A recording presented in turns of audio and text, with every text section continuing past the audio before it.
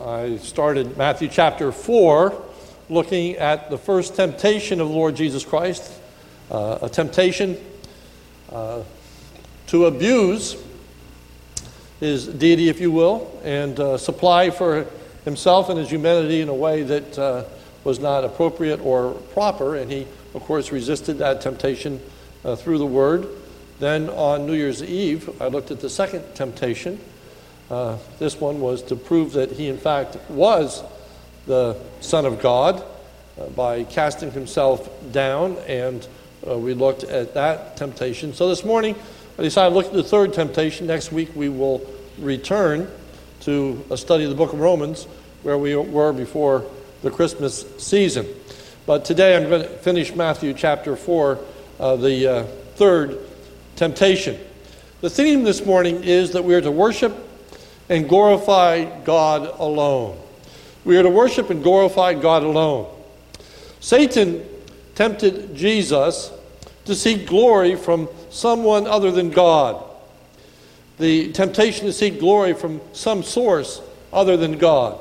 This temptation is quite different from the previous two temptations. First, it should be noted that the words, "If you are the Son of God," is not found in the third temptation. First temptation, "If you are the Son of God, turn these stone into bread." Second temptation, "If you are the Son of God, cast yourself down from here." Third temptation, no mention about Jesus being the Son of God. For it would have made no sense. It would have made no sense to appeal to him as the Son of God and then tell him to bow down and to worship Satan. So that is omitted for a good reason. If you notice the temptation, it's found in verses 8 and 9. Again, the devil took him up to a high mountain, showed him all the kingdoms of the world and their glory. And he said to him, "All these I will give to you if you will fall down and worship me."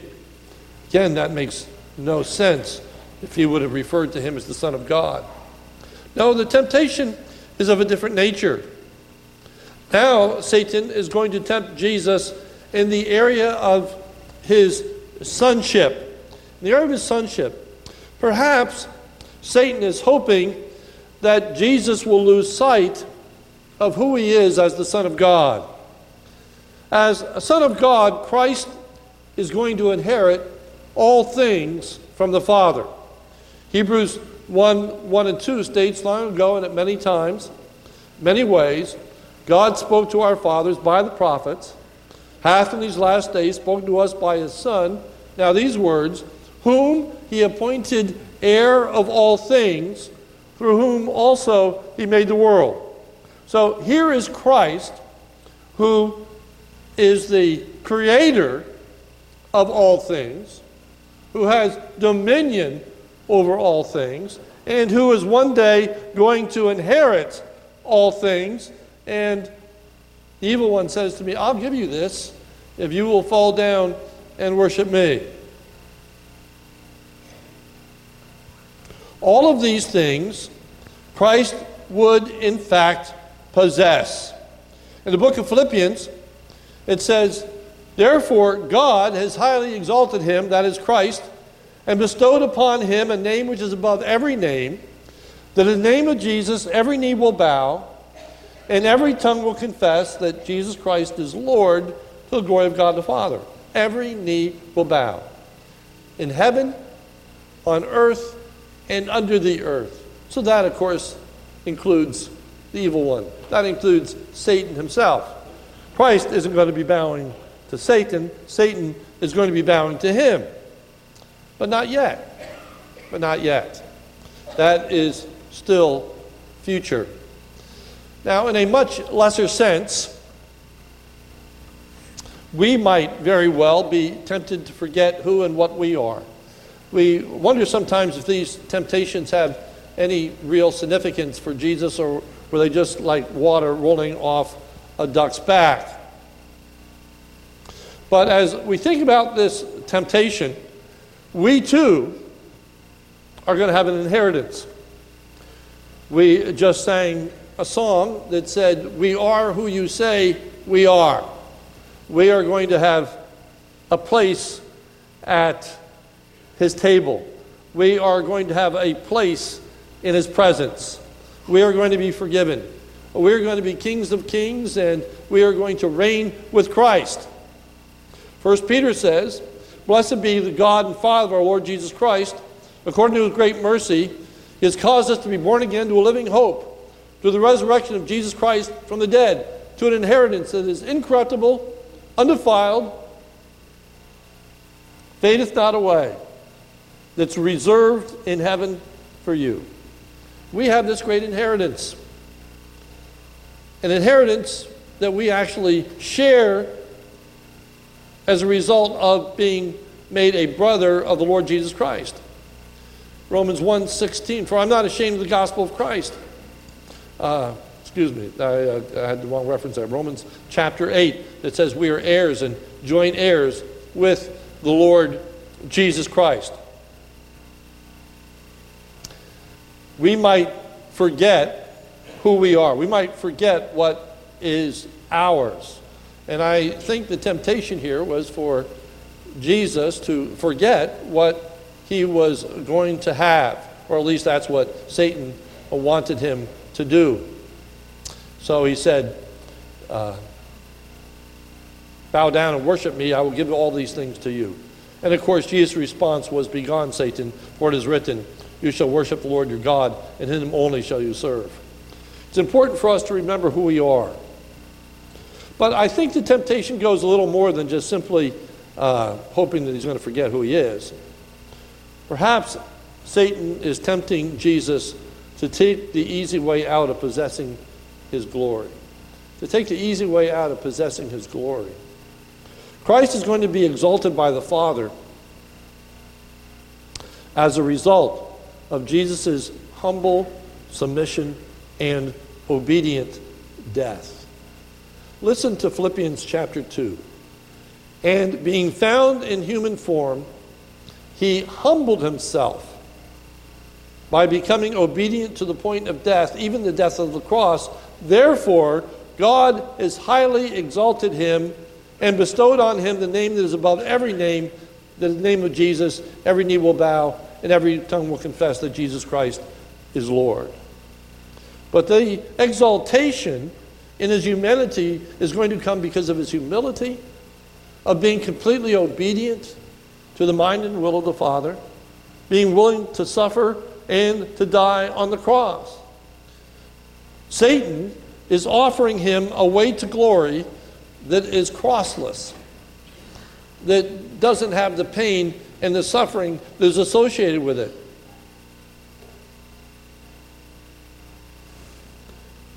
Christ is being offered a glory without hardship and suffering. Again, was Satan offering something to Jesus that was a real temptation? We could debate as to whether or not it was within Satan's power to deliver, to give these things. I don't think it was. I think he was lying at this point. But nonetheless, would it have been a temptation for Jesus to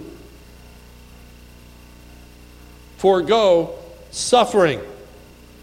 In Hebrews chapter 5, verse 7, it says this: "In the days of his flesh," that's referring to Jesus, "Jesus offered up prayers and supplication with loud cries and tears to turn to him who was able to save him from death. And he was heard because of his reverence. Although he was a son, he learned obedience through what he suffered. And being made perfect, and became the source of eternal salvation to all who obey him." He cried out with tears that it was hard and it was difficult. He asked for the Father's help. And even though he was a son, it says he learned obedience through what he suffered. He was instructed in obedience. Satan is hoping that glory without suffering is going to be very appealing to Jesus. Hebrews 12:1 says this: "Therefore, since we are surrounded by so great a cloud of witnesses, Let us lay aside every weight and sin which so easily clings to us, and let us run with endurance the race that is set before us, looking to Jesus, the founder and perfecter of our faith, who for the joy that was set before him endured the cross, despising the shame. Who for the joy that was set before him, knowing the joy on the other side of the cross, knowing that he was going to be with the Father, knowing that he was going to inherit all things, knowing that he was going to achieve eternal salvation for us, he had joy. But he despised the shame. He despised the shame, the ridicule, the mockery, the placing of a crown of thorn on his head, the taunting. If you are the Son of God, come down from there, when he hung upon the cross. Isaiah 53 describes it, and it says, he was despised and rejected by men, a man of sorrows and acquainted with grief. And we hid, as it were, our faces from him. He was despised. We did not esteem him. Surely he has borne our griefs, carried our sorrows. Yet we esteemed him stricken, smitten of God, and afflicted. But he was pierced for our transgressions. He was bruised for our iniquities. Upon him was the chastisement that brought us peace, and with his wounds we are healed. Jesus is hearing the evil one say, you don't need to do all that. You don't need to experience that suffering. You don't need to experience that humiliation. You don't need to experience that degradation. You don't need to be spit upon. You don't need to be beaten. You don't need to be mocked. You don't need to be taunted. Just bow your knee to me, and I will give you the glory of all these things. We too are tempted to seek glory, honor, and prestige, prominence from some source other than God. There's nothing wrong in seeking glory, but there's everything wrong in seeking glory from anything or anyone other than God. To seek the honor and approval of men more than the honor and approval of God. To take more delight in getting our friends' approval than God's approval. To work harder at achieving recognition from others as opposed to seeking the glory that comes from God. To so love the praise of men that we disregard the praise of God. It says of the Pharisees this, nevertheless, many, even of the authorities, believed in him, but for fear of the Pharisees, they did not confess it. So they would not be put out of the synagogue, for they loved the glory that comes from God, for they loved the glory that comes from men more than the glory that comes from God. That was the temptation. To love the glory and praise that can come from men more than the glory and the praise that would come from God. To not go through the hardship, not go through the difficulty. We should seek the honor and glory of God more than the honor and glory of men. The well done, thou good and faithful servant. A heavenly crown more precious than any earthly medal. You know, the practical application is this. Whose approval do you desire the most? Whose acceptance is of the greatest value to you? Who do you want to please? Paul says of the Corinthians, who were finding fault with his ministry, who said that his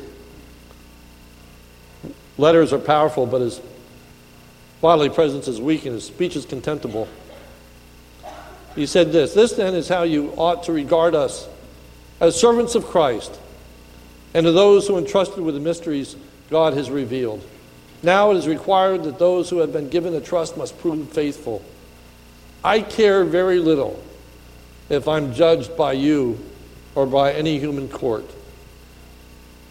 Paul says, I could care less whether you accept what I have to say based on my person.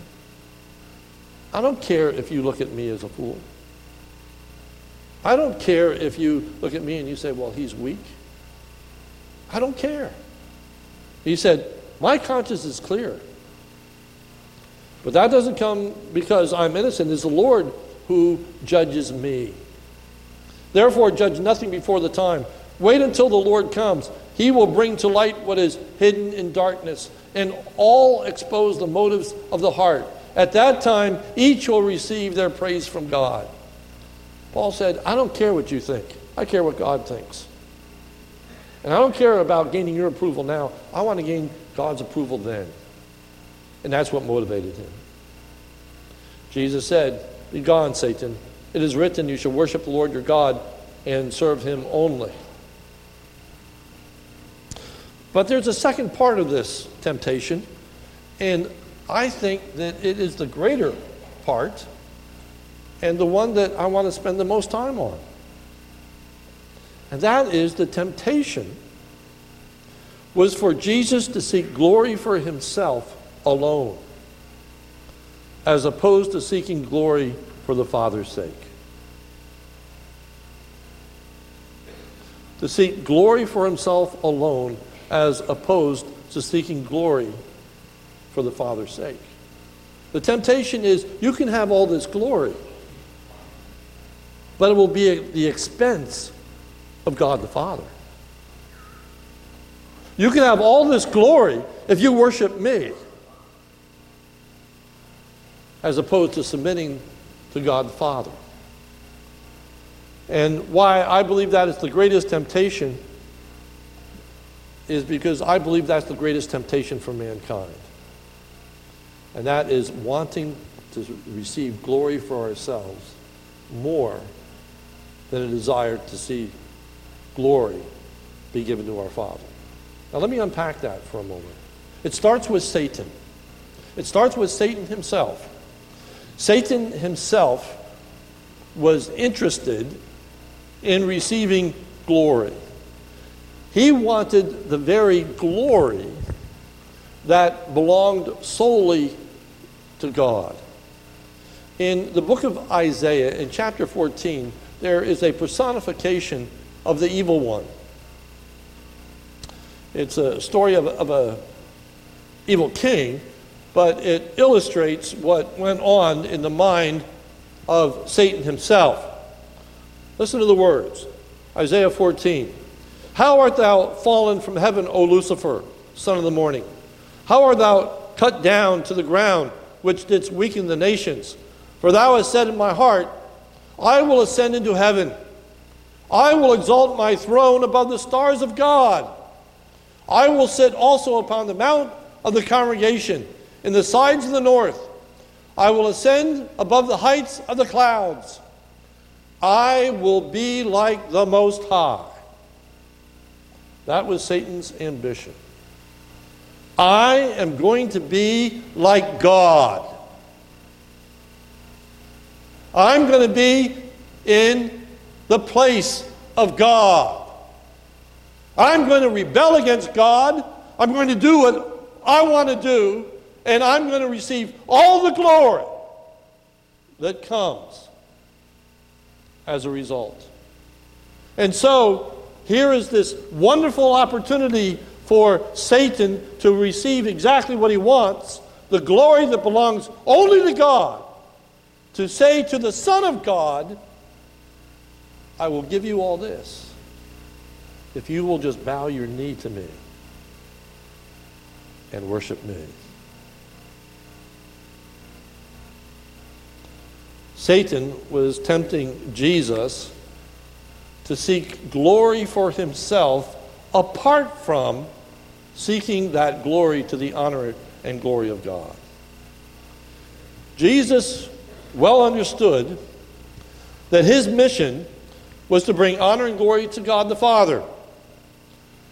John chapter 12, it says this, as Jesus begins contemplating his death. This is days before. But as Jesus is contemplating his death, he says this, now is my soul troubled. And what shall I say, Father? Save me from this hour? But for this purpose I have come to this hour. Father, glorify your name. He realized that the purpose that he had come into this earth was to die on the cross for our sins. What should I say? Deliver me from this? This is why I came. Glorify your name. Jesus was most concerned in going to the cross that he would glorify God the Father. That was the supreme and ultimate motivation for God. For Jesus. That's why his sacrifice was so precious. For we are to love God with all our heart and all our soul and all our mind. And he so loved his Father that what he wanted most from going to the cross was that the Father would be glorified. Secondly, closely related, Jesus understood that Jesus would be glorified so that he would be able to glorify and honor the Father. Jesus realized that glory would come to him. But he was going to use the glory that came to him to glorify the Father. So listen to John 17. When Jesus had spoken these words, he lifted up his eyes to heaven and said, Father, the hour has come, the time has come. This time of crucifixion is now here. Father, the hour has come. Glorify your Son, that the Son may glorify you. Bring glory to me so I can bring glory to you. He meant that. That was real. And he knew that in bowing to Satan, he was going to dishonor the Father. We should seek glory for the purpose of glorifying the triune God and not ourselves. Nothing wrong with seeking glory as long as we seek it from the right source and we seek it for the right reason. And we're to seek glory so that the Father can be glorified. Now there's two wonderful negative examples in the Scripture. One of them concerning Baruch. Baruch is the secretary to Jeremiah. And Jeremiah is in prison. And Baruch has to take the letter of Jeremiah to the king. And it's not going to go well for Baruch when he does that. And he feels a little chagrined. In Jeremiah 45:1 it says this. The word that Jeremiah the prophet spoke to Baruch, the son of Neriah, when he wrote these words in a book at the dictation of Jeremiah, in the 4th year of Jehoiakim, the son of Josiah, king of Judah, thus says the Lord, the God of Israel, to you, O Baruch, you said, woe is me, for the Lord has added sorrow to my pain. I am weary with my groaning, and I find no rest. Baruch said, this is tough. This is tough. You've added sorrow to my pain. I'm weary. I'm groaning. I don't want to do this. Thus you will say to him, thus says the Lord, behold, what I have built I am breaking down. What I have planted I am plucking up. That is the whole land. And do you seek great things for yourself? Seek them not. You want honor and prestige and glory for yourself? You want great things for yourself? Don't seek that. He says, I'm going to destroy all this. All this is going to come to mean nothing. Baruch, you won't care less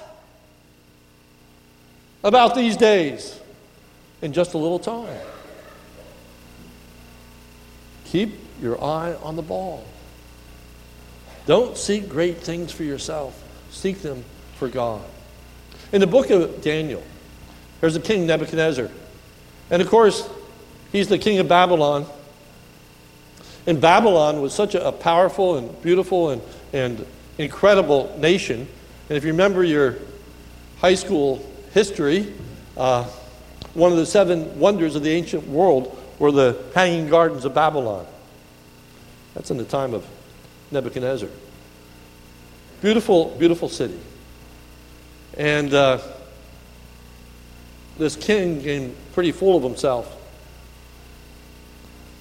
And it reads in Daniel chapter 4, verse 29, at the end of 12 months, he, that is Nebuchadnezzar, was walking on the roof of the royal palace of Babylon. And the king answered and said, is not this great Babylon, which I have built by my mighty power, as a royal radiance, and for the glory of my majesty? He looked at this and said, who built this? I did. And I built it for the glory of my majesty. While the words were still in the king's mouth, there fell a voice from heaven, O King Nebuchadnezzar, to you it is spoken, the kingdom has departed from you. I've just taken it out of your hands. Now, if you remember the story in the book of Daniel, he goes insane. He goes out and starts living like an animal and eating grass and everything else until God has humbled him. And then it says, at the same time my reason turned to me, and for the glory of my kingdom, my majesty and splendor returned to me. My counselors and my lords sought me, and I was established in my kingdom, and still more greatness was added to me. Now I can Nebuchadnezzar praise and extol and honor the King of heaven. No longer did he view this for his sake. He said, now I honor and exalt the King of heaven. We are to seek honor and glory from God for the purpose of honoring and glorifying God. In the book of Deuteronomy, where this temptation is answered from, the introduction to it says, and when the Lord your God brings you into the land that he swore to your fathers, to Abraham, to Isaac, to Jacob, to give you with great good cities that you did not build, houses full of evil of all good things that you did not fill, and cisterns that you did not dig, and vineyards and olive trees which you did not plant. And when you eat and are full, then take care lest you forget the Lord who brought you out of the land of Egypt, out of the house of slavery. It is the Lord your God you shall fear. Him you shall serve, and by his name you shall swear. Remember where these things have come from. As we think about this passage, we are to live to the honor and glory of God. Our call to worship was 1 Corinthians 10:31. Whether therefore you eat or drink, whatever you do all to the glory of God. And that's such an easy verse to cite, and it's such an easy thing to say, that we live our lives to the honor and glory of God. But let me, in application this morning, just go through a number of ways in which that is lived out very practically.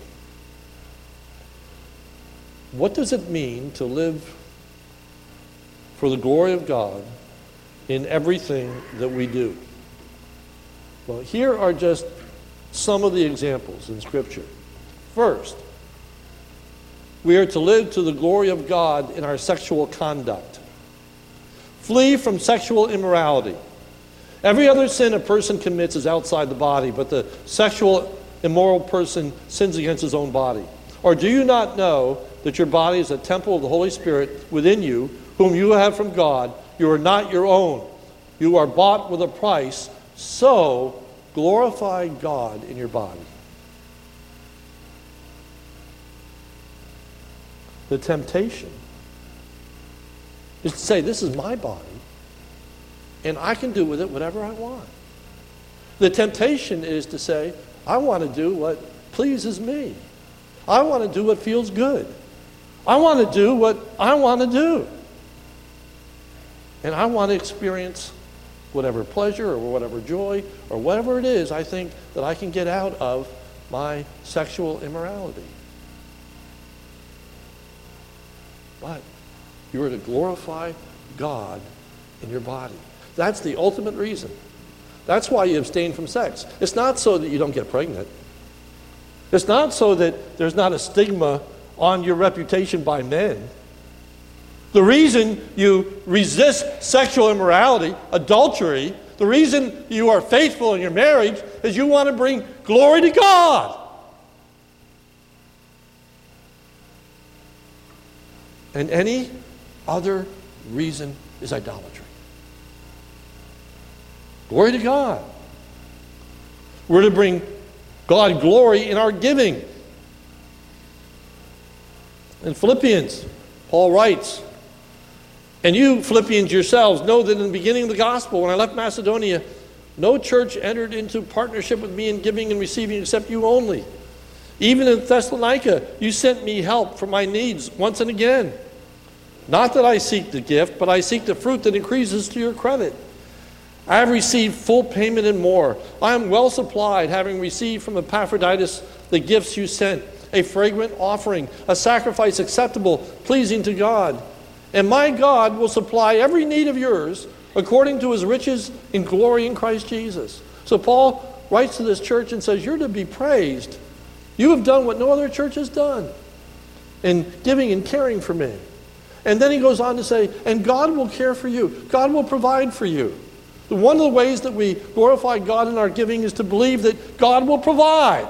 And God will give me what I need. Therefore, I can tithe. Therefore, I can give because I trust my God. And I honor him by trusting him. But notice the next verse. To our God and Father be glory forever and ever. As Paul is writing about this giving, he says that it would bring glory to God forever and ever. We're to live for God in the exercise of our spiritual gifts. 1 Peter, as each one has received a gift, use it to serve one another as good stewards of God's varied grace. Whoever speaks, as one who speaks oracles of God.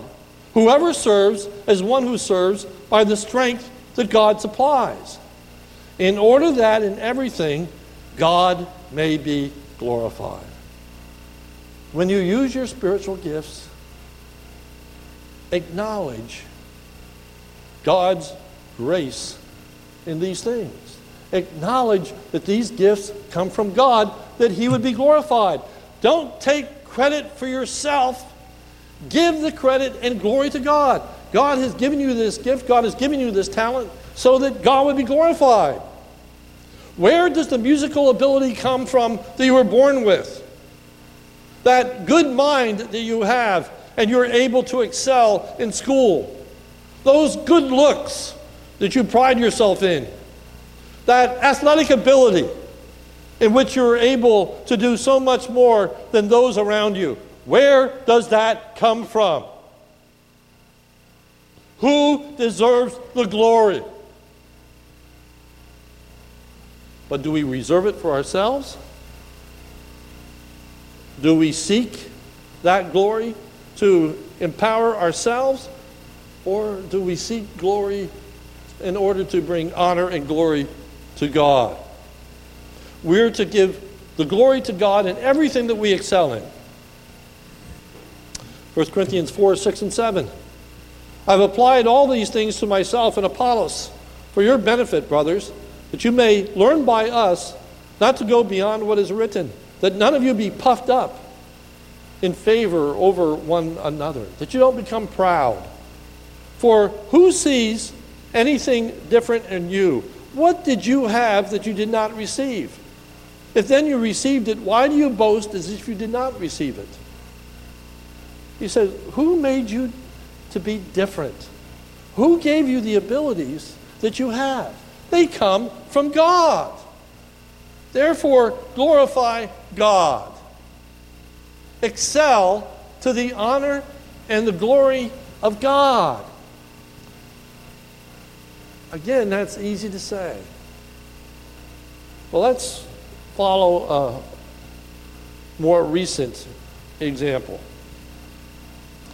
There is a wonderful example of one who excelled in order to bring honor and glory to God in the person of Eric Liddell. You may or may not know his story, but keep in mind it's a true story. A movie was made in 1981 chronicling his life, and it was entitled Chariots of Fire. Just out of curiosity, how many people know the story of Chariots of Fire and Eric Liddell? Would you raise your hand good and high? Okay, I'd say about a quarter to a half. So here's the story, true story. Eric Liddell was a devout Scottish Christian, born to missionary parents in China. He was born again, and he believed that God's ultimate purpose for him was to be a missionary in China. And he said, as he thought and contemplated of the timing of going to China, he said, God made me for a purpose. He made me a missionary to China. But God also made me fast. And when I run, I feel his pleasure. He said, this God also made me fast. And when I run, I feel his pleasure. And Eric Liddell sought to run to the honor and glory of God. And so he postponed his plans to return to China as a missionary in order to participate in the 1924 Summer Olympics in France. When Eric Liddell arrived in France, he discovered that the heats for the 100-meter, which was his favored race, and which he was anticipated and expected to win a gold medal, were held on Sunday. And for Eric Liddell, he was faced with a dilemma. His question was, how can I best honor and glorify God? What would bring the greatest glory to God? Would it be running and achieving the gold medal, or would it be in honoring my convictions and not running on the Lord's Day, on Sunday? Eric Liddell decided that the greatest way that he could bring honor and glory to God was not to run, not to participate, to abstain from competing on the Lord's Day. That would bring the greatest honor and glory to God, for that is why he really wanted to run. He wanted to run to bring honor and glory to God, not himself.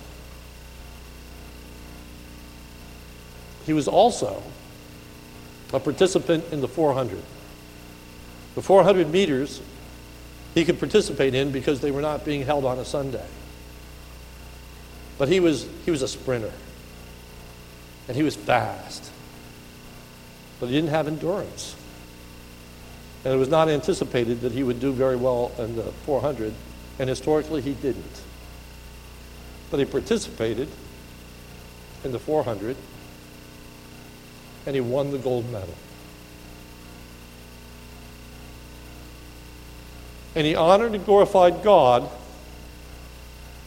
for the unique endurance that he had that day, and acknowledged that God had strengthened him. My point to you is when he said, I'm running to the glory of God, he meant it.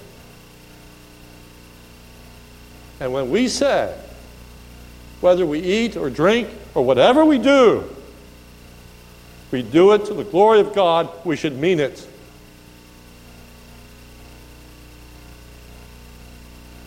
And the best way to demonstrate that honor and glory to God is worshiping him and him alone, desiring his praise more than any other,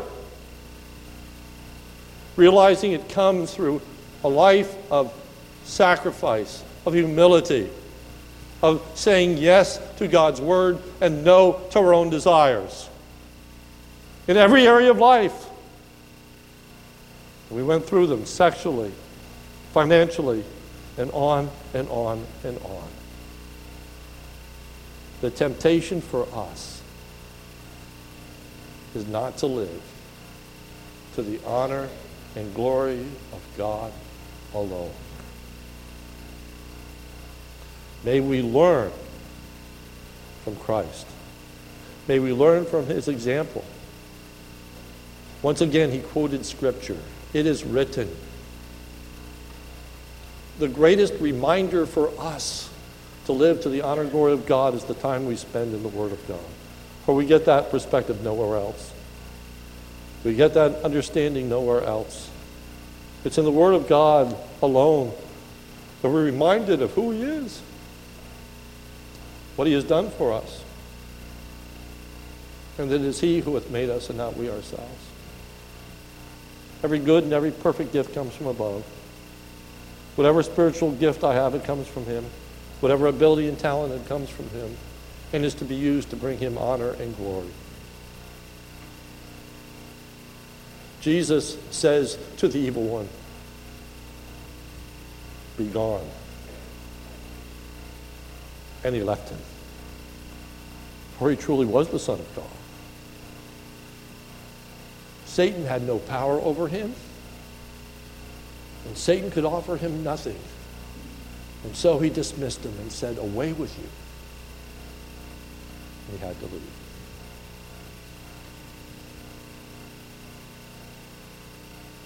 The very first question in the Westminster Confession, and I think many people know it, so let me ask it and then you answer it. What is the chief end of man? To glorify God and to enjoy him forever. That's the first question. That's the greatest issue in life. What is the chief purpose of our lives? To glorify God and to enjoy him forever. And boy, that's where we really enjoy him, when we glorify him. So, I have 3 questions for you to ask of yourselves in conclusion. 3 very, very simple questions, but I would really ask you to take them to heart. The first is, what do you want out of life? What is your great ambition? What is your great goal? Why are you here? What do you want to do with the rest of your life? What do you want to have achieved when life is over? What is the greatest thing that you want out of life? Question number 2, how are you going to go about achieving it? What are you going to do to gain whatever it is that you want to gain it from? Where is that help going to come from? How is that process going to look like? Where does God fit into the picture of all that? How are you going to achieve what it is you want to achieve? And then lastly, why do you want it? Why do you want it? What do you want out of life? How are you going to go about achieving it? And why do you want it? And I would submit to you that the answer of the world and the answer of the true child of God is quite different. What do we want out of life? To honor and glorify God. How are we going to achieve that? By his grace. Submitting to his word. Beseeching him for his help. And why do you want it? Well, that's the greatest gift that we can give to God. We talked about crowns and receiving a crown. You know what you're going to do with your crowns in heaven? Cast them at his feet. When we are in heaven and we're given the crowns, we cast them at his feet. We say, "No, you deserve this. You produced this. It wasn't me." Let's get into practice now. Let us today constantly be casting our crowns at his feet, constantly giving whatever praise and glory we receive to the one who truly deserves it. Who makes us different? Who makes us faithful? Who gives us the ability, the power to achieve what we achieve? It's God. And may we strive, may we work, may we want to be exalted and praised so that we can give him even more honor and glory and praise. And resist the temptation of the evil one. Let's pray. Almighty God, I thank you for the Lord Jesus, for his resistance, not to seek glory for himself, but to seek glory for the Father, not to seek an easy way out, but to be willing to suffer. In all doing so, that the Father would be glorified. Lord, as we look for motivation, as we look for reason to live a godly and holy life, may we look no further than in a desire to bring honor and glory to you. That's why we should live holy and godly lives. Lord, may we honor you in our sexual conduct. May we honor you in our giving. May we honor you in the exercise of our gifts and our talents. May we honor you in our relationships. May we honor you when people oppose us and say all manner of evil against us. May we glorify you in our good deeds, that they may see in you, us, Christ at work. For it's in Jesus' name we pray. Amen.